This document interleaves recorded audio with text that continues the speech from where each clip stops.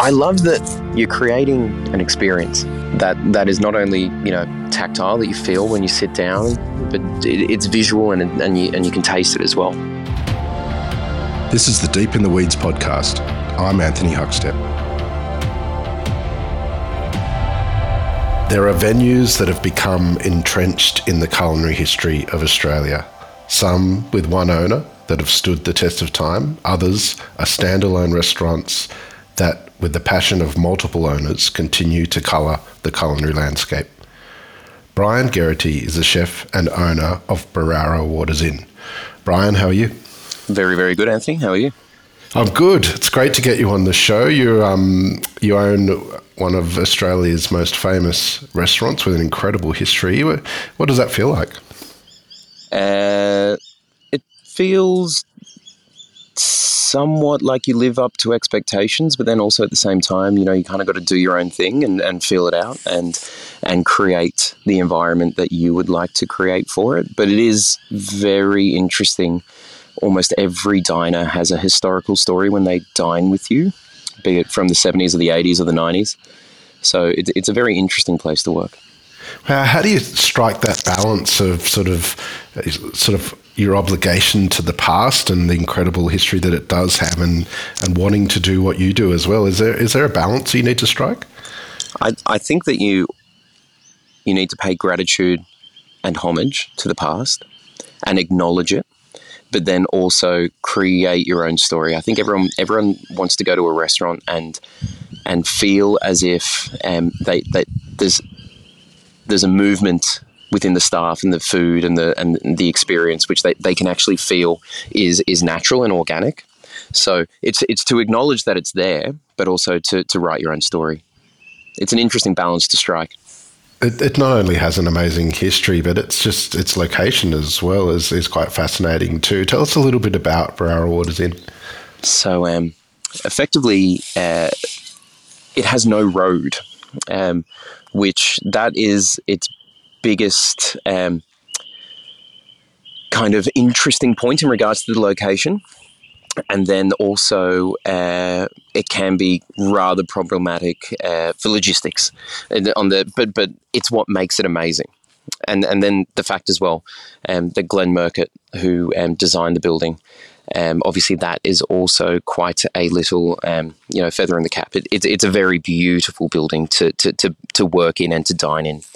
So it's very interesting to have almost from every position in the kitchen. You can see through a glass door or a window or the pass out to the Hawkesbury River or a sandstone cliff or wallabies jumping by or snakes sunning themselves on the deck. So it's very Australiana.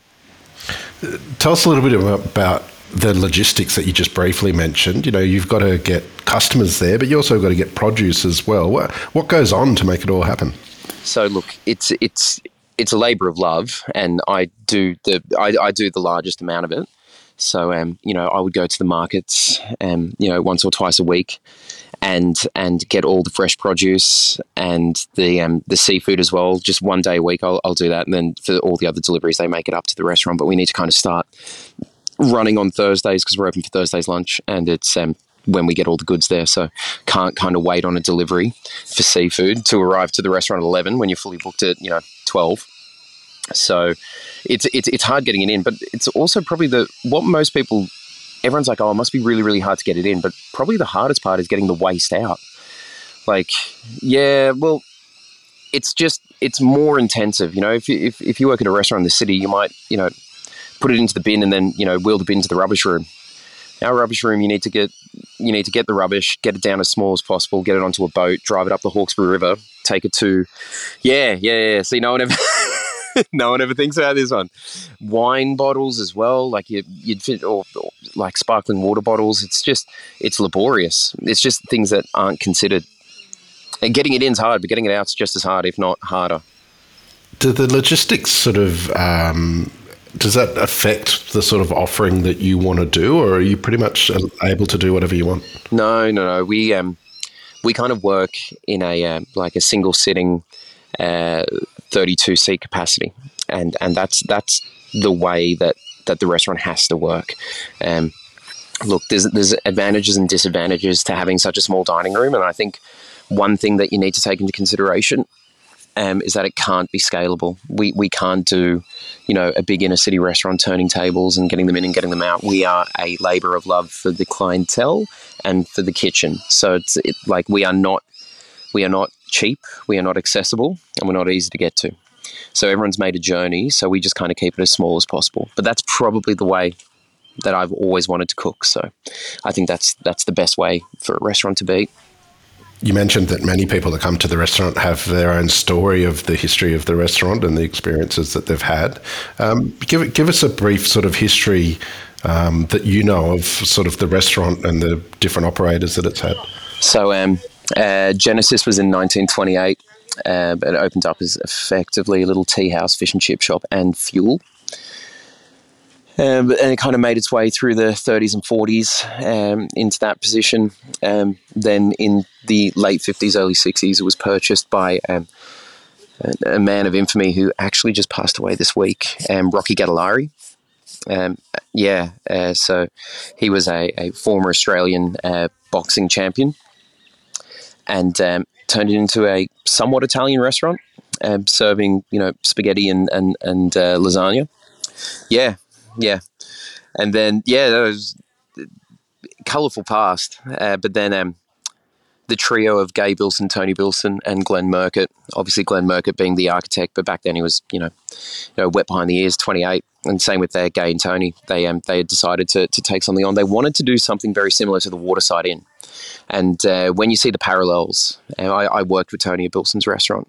So when you see the parallels between the Waterside Inn and Berowra's Inn, not only in the name, but also in the fact that, the Waterside Inn does have a road access, but it is very popular to make your way up the Thames and, join in at the back of the restaurant. It is a bit of a thing which they really wanted to bring to Berowra's Inn.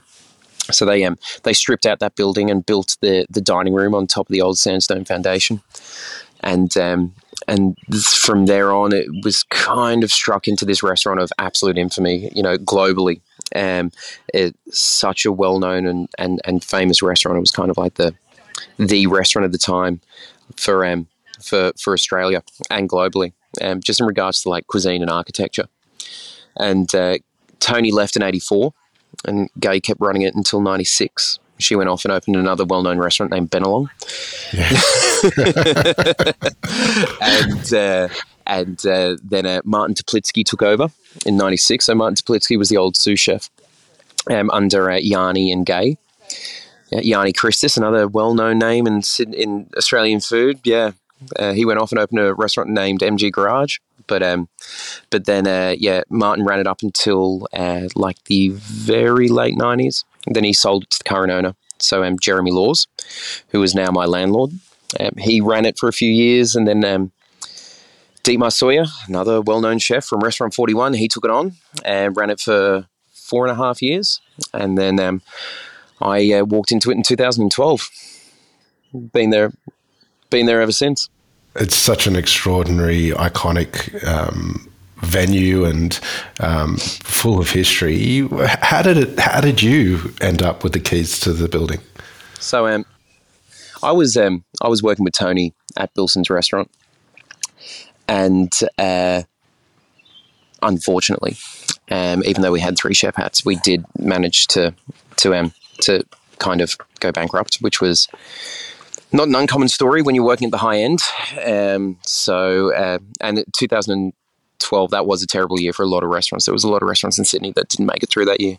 Balzac and Baccass, Bilson's. It was a pretty atrocious year that year. And I was just off doing my own thing. I wanted to reposition myself and figure out what I was doing, because I didn't really have a story. All I had was technique. I'd worked my way through France and London and America, and I was technically quite good, but I didn't really know what I wanted to cook. I just knew that I could. That might sound arrogant, a bit of hubris to it, but like technically, I had worked at a lot of restaurants, and I'd really knuckled down on my skills. So I just wanted to figure out what I was doing. I ended up taking a job at a bar. I was just working in a bar, and then Tony, in classic Tony style, just calls me up one day, 9 o'clock, and he goes, "Do you want to run Berowra's Inn?" And I was like, That's like, because like Tony is, yeah, that's just Tony's life. Like he was never really um, not moving on an idea. He was always moving. One thing to take from his life, it was an inspirational kind of character. But he was like, "Do you want to do it?" And I was like, "Well, I'm not doing much else." And I went out to. Well, I was just literally just working in a bar, and I went up there with him, with Jeremy, the owner, the landlord, and Tony and his wife and his kids.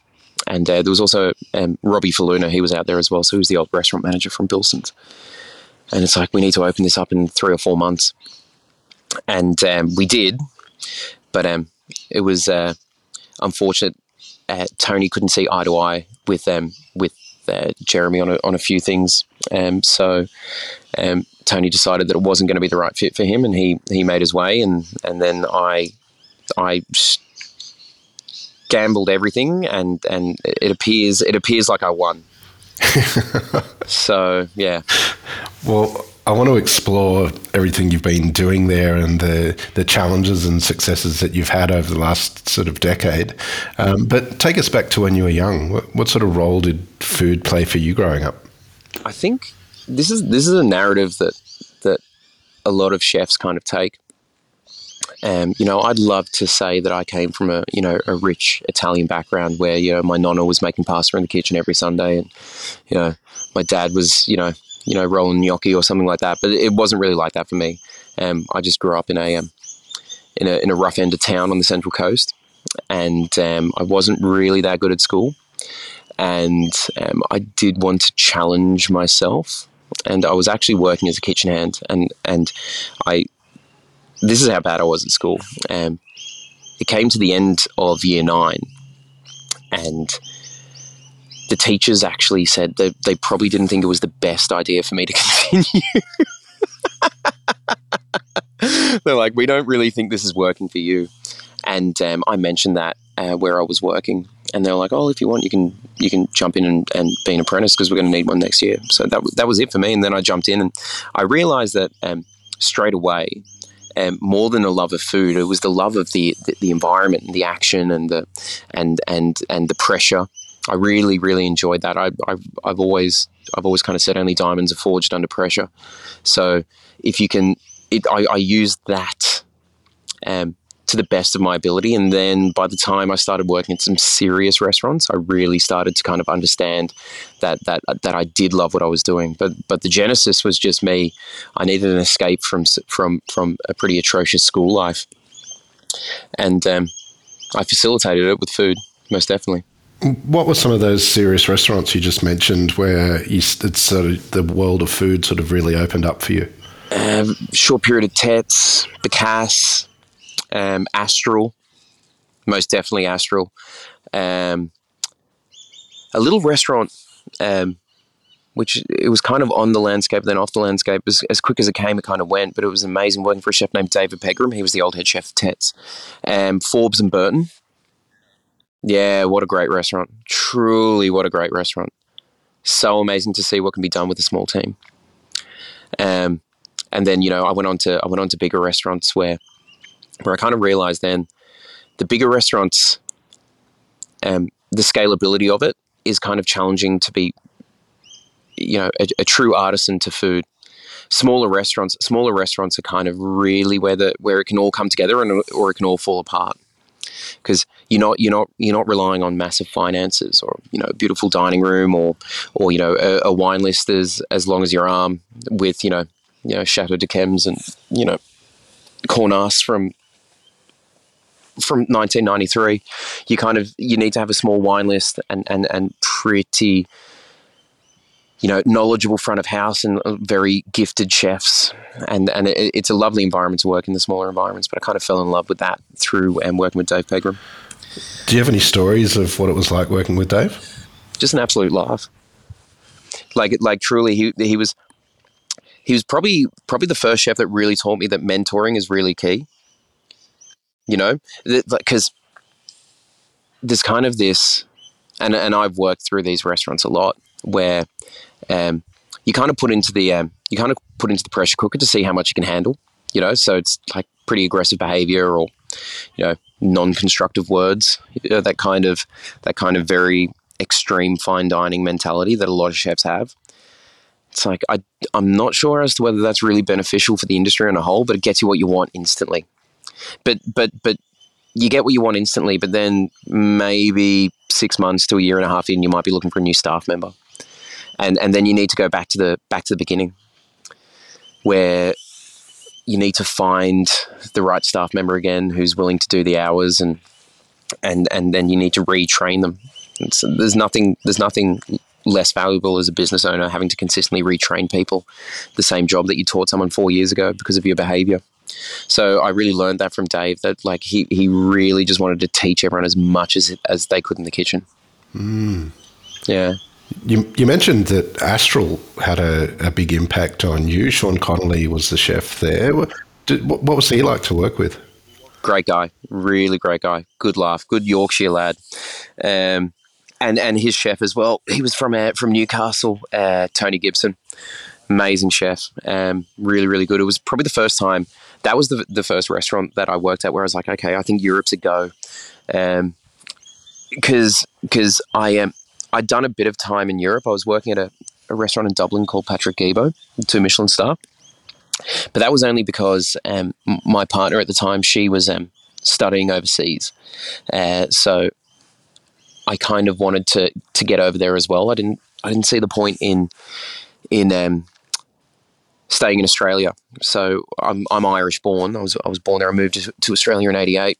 So it was very easy. She was studying in Boston, so I thought it would be easy if I was working and living in Dublin, and she was, studying and living in Boston. It's only about a 4-hour flight, so it's a lot closer than Sydney to Boston. So, there was like that 6 months where I worked in that restaurant, and that kind of really opened my eyes up. I came back and got to Astral, and then I was like, no, I'm definitely going back to Europe. So I made my way back over there. But if it wasn't for Sean and if it wasn't for Tony, I probably wouldn't have done that. I kind of realised back then, at least, because there was this great period in Sydney dining, which I'm sure you remember, where Bank had shut, and all of, not that that was sorry, that sounds facetious. That sounds facetious. Let me preface it. Bank shut, and then so many amazing restaurants opened after that. So Liam left and went back to Ireland. Oh, he went to South Africa actually, but then Assiette opened, Bacchus opened, Balzac opened. All of those chefs who now are just, absolutely cemented in Sydney dining folklore, they just opened up these great restaurants. And I realised then, seeing they'd all worked in Europe, it was kind of like Australia was high school and Europe was college. And I needed to go to university. And I wanted to go to an Ivy League, so I ended up going to Pied à Terre in London. So, take us into that kitchen. Do you have any stories of what that was like? Without a doubt, when it comes to the most formative years of my life, it was that period. So Shane Osborne, originally from Perth, just one of the most hardworking, dedicated, knowledgeable, compassionate chefs that I've ever worked for in my life. Technically second to none. I think everyone realised that. He did that Netflix show, Final Table, I believe. And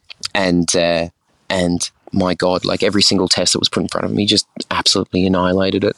Just such a gifted individual.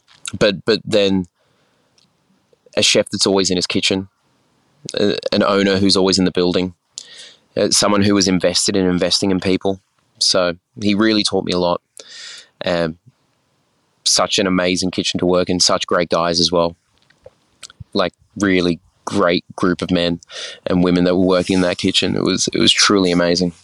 You sort of made your way around the globe doing stages at various restaurants. Is there any sort of moment or experience that really stands out that sort of helped direct the path that you've gone on? My staging life was probably one of the more lower points, to be frank.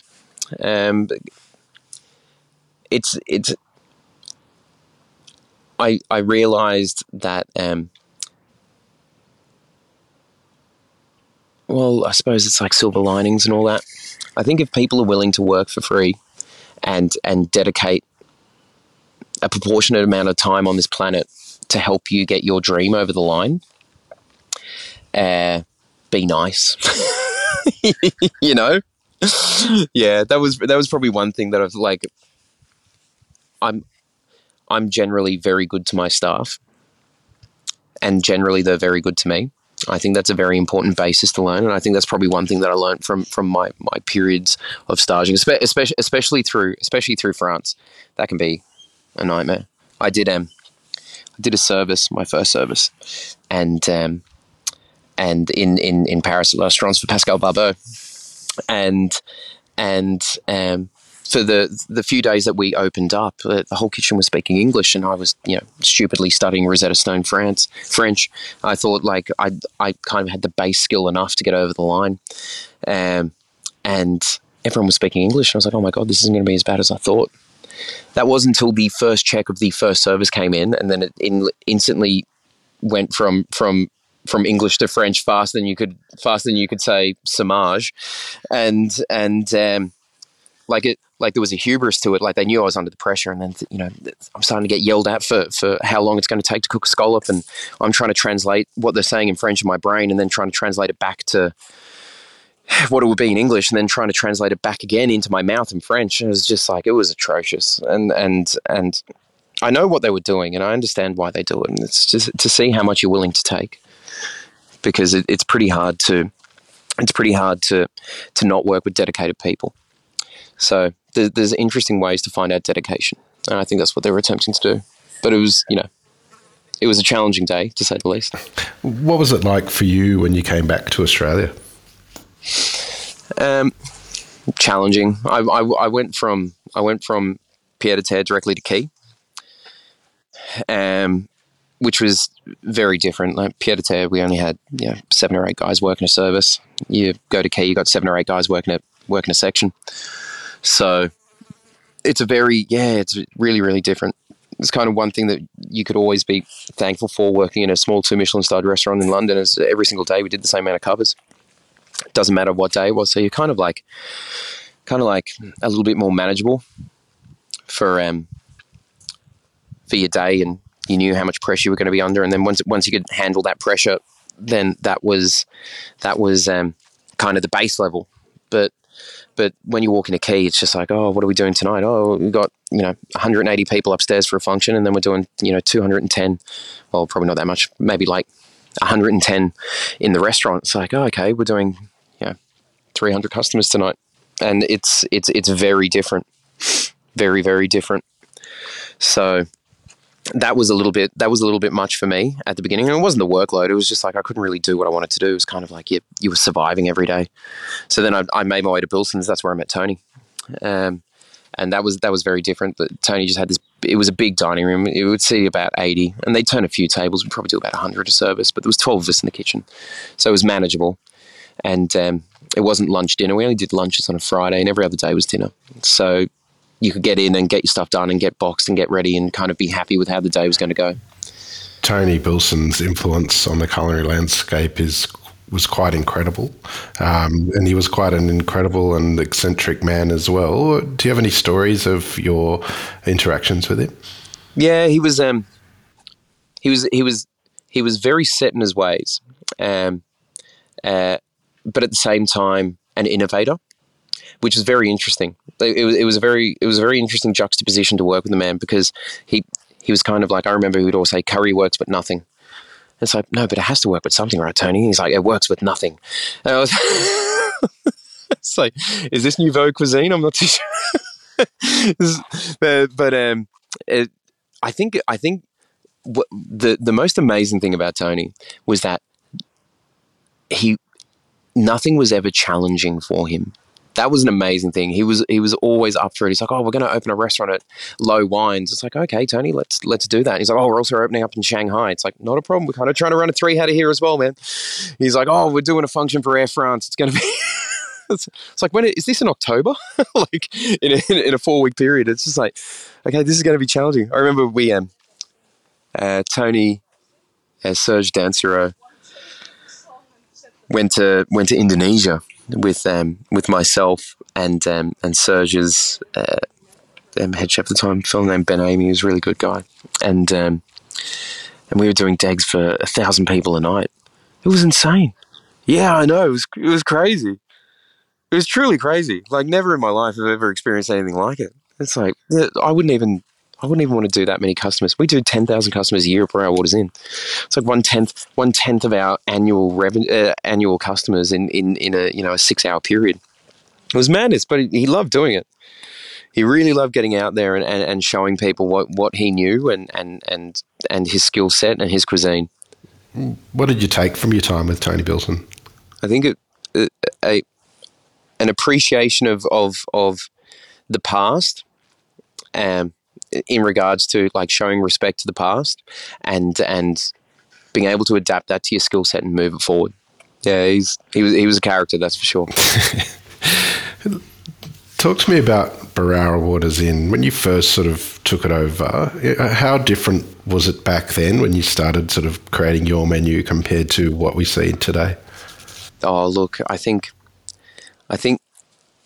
that when you're in that first role, everyone plays it safe. Well, look, maybe not everyone, maybe just me. When I got there, I knew what worked, but I didn't have a story, right? Like, I didn't know what I wanted to cook. All I knew is that, like, oh, I've worked here and this works, and I've worked here and that works, and kind of like this, raw, steamed, fried, roasted, sweet kind of degustation view of everything. Do you know what I mean? Which is good. It's tried and tested, and it does work. But I didn't have my narrative. I was just kind of not only me, but like I think a lot of people that have worked at the restaurant, it's kind of like, is Berowra Waters Inn a French restaurant? It's like, well, by the intro that you made, this iconic Australian, destination, MCG like kind of lore about it, and then what are we going to, let's cook, Pont Neuf, Chateaubriand, and Briat Savran for cheese course. It's like, well, it doesn't really make sense. As much fun as it could be opening up a bottle of Chateau Neuf de Pape, you might want to open up, I don't know, like a beautiful Coonawarra Red. And it's like, is it a showpiece for Australia, or are we going to be running cheese cloches? So, unfortunately, because I wasn't old enough, or I didn't understand the landscape enough, and I just went with what I knew, which was very deep seating in French cuisine, and I kind of went down that road. And when you're looking at the Hawkesbury River, you've got just Hawkesbury sandstone all around you. You're in a tin roof building, sandstone base, designed by Glenn Murcutt, with all Australian architecture around, and deep and rich Aboriginal culture through the Hawkesbury. And you're cooking French food with tablecloths. And I'm like, it took me a few years to realise what I was doing, and I was doing it all wrong. And then I kind of switched it to this new all-Australian understanding of what food is, which is a really hard question to pin down. Like, it's a very hard question. It's really, really hard to kind of find that answer. But, we're trying to do our best. We're soldering on through that question every single day, and even to this day. How much have you changed and your food changed going on that journey? A lot. I think this isn't the first time that anything's been that anything like this has been said. But a really good chef understands what doesn't need to be on the plate as opposed to what does. And then that's one thing that it takes a while to learn that, because it's kind of like it's the same as the first thing that I said about being French. You know what what works. It's like I'll bedazzle them with technical prowess, and it's like maybe people don't realize that all of those ingredients that you've just turned into I don't know, a terrine would have been much nicer as a salad. Yeah, it took me a while to get my head around that. And I made things simpler and focused more on flavour, and probably focused more on the cooking of proteins as opposed to the garnish of proteins. And I think when it comes to the dining public, that's the most important thing. They really, if it looks good, that's amazing. But it's a secondary concern to the diner, because that's really for you. You know, that's oh, look what I did with this, and it's like, well, how does it taste? One thing Shane Osborne used to tell me was, and I didn't realize it until recently, or about 5 years ago. He'd say, "Cook as if everyone's blind." I was like, "Oh, okay, make it tasty." It's like, no. It's aesthetics is a secondary concern. Yeah, it takes time and understanding to get your head around that comment, but yeah. Can you talk us through the menu a little bit? Is there a dish or two that sort of exemplifies what you're doing and where you're at with your food? Well, look, I think when you come to the position where I have with where the cuisine is, I think the most important thing is that I've realised that, and this is just for me because people might find this a contentious point. Like I honestly believe that Australian food is built around immigration into Australia. I don't think that it's this deep, rich history that we have of ancient recipes that have been shared down generation from generation, or like provenances that only make a certain particular type of cheese, or this kind of like cultural backbone to cuisine. Like my partner, she's Swedish, and in February, for the end of Easter or the beginning, not too bad, being a bad Catholic, they eat this type of bun called semla, which is effectively it's like a cardamom brioche that's been cut out and hollowed and then filled with this like almond cream. And it's like it's delicious, don't get me wrong, but you can only eat it in February. They don't make it any other time of the year. Other parts of the world have this kind of like societal, cultural background to food, but for us, it has to be immigration. Every single town seems to have a Thai restaurant, a Japanese sushi bar, a chicken shop, a church, and a liquor store. And it's like, and you don't see that in other parts of the world, because I've traveled around the world. Like it's so amazing, like the backbone that we have. So when it comes to things that are on the menu, I've kind of adopted all cultural backgrounds to try and figure out what Australian food is. One thing that hasn't making its way off the menu since its genesis in 2009 is effectively a chow and mushi, but built around Hawkesbury mud crab and then macadamia miso. So effectively, it's Japanese, to be frank, but with the right touches, it's moved its way out of that and then into the Hawkesbury and macadamia miso that we make in house. And it's very umami-ish and really rich. It's got this great sweetness and saltiness, this beautiful balance between the two, and the texture is fantastic, like silken tofu. It's really, really lovely. You've got a restaurant that's not very easy to get to, and you certainly can't get there by car. The last couple of years, this podcast has detailed the sort of trauma and everything that has gone on to the restaurant industry. What sort of impact did it have on you and Berowra Waters Inn? Well, look, I think is this pandemic chat? Is that the yeah? Well, look, I think we weren't afforded the opportunity that everyone else had to kind of do takeaway. Yeah, we weren't running veg boxes up and down the Hawkesbury River, nor is the Uber Eats on jet skis. So we were in a pickle. I think a lot of people were. We soldiered on through. We had a lot of support from a lot of great clientele. Like they just kind of knew the situation that we're in. They're like, "Oh, we'll just buy a gift voucher." I think there was one day we'd mentioned that we weren't obviously doing takeaways, but our online store is open, and you can buy gift vouchers, or we have an alcohol shop as well. A lot of kind of like takes on Australian classic international cocktails with an Australian twist, and they're like home delivered. I think in the first day we did like $20,000 worth of sales after just doing an EDM. Yeah, I know. It was crazy. It was almost a touch too much. So, cheers, guys. Thank you, but come on. We just soldiered on through. And I think one good thing was, though, due to the location, and as always, blessing and a curse, this kind of silver lining to it all.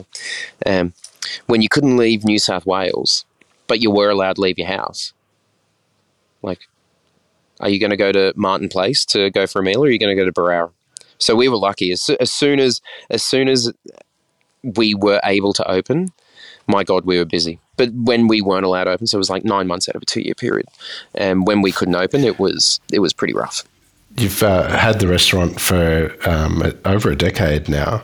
How much have you changed, and how different are you compared to back then? Very different, like, definitely.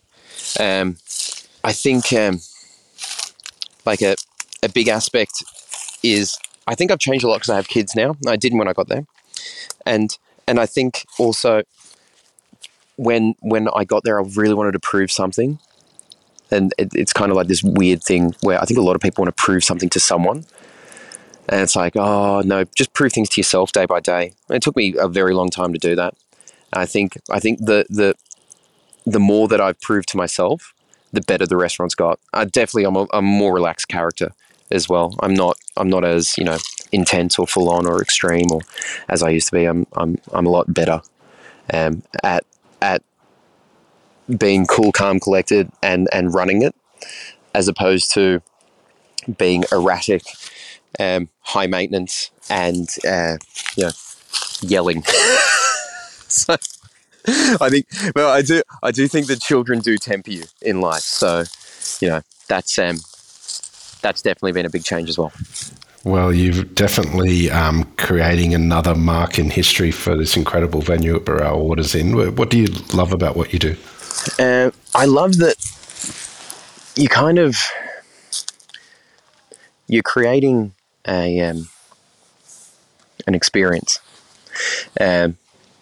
that is not only tactile, that you feel when you sit down, but it's visual and you can taste it as well. It's lovely to be able to take people out of their life just for a very short period of time, and then just put them into an area where there's no phone reception.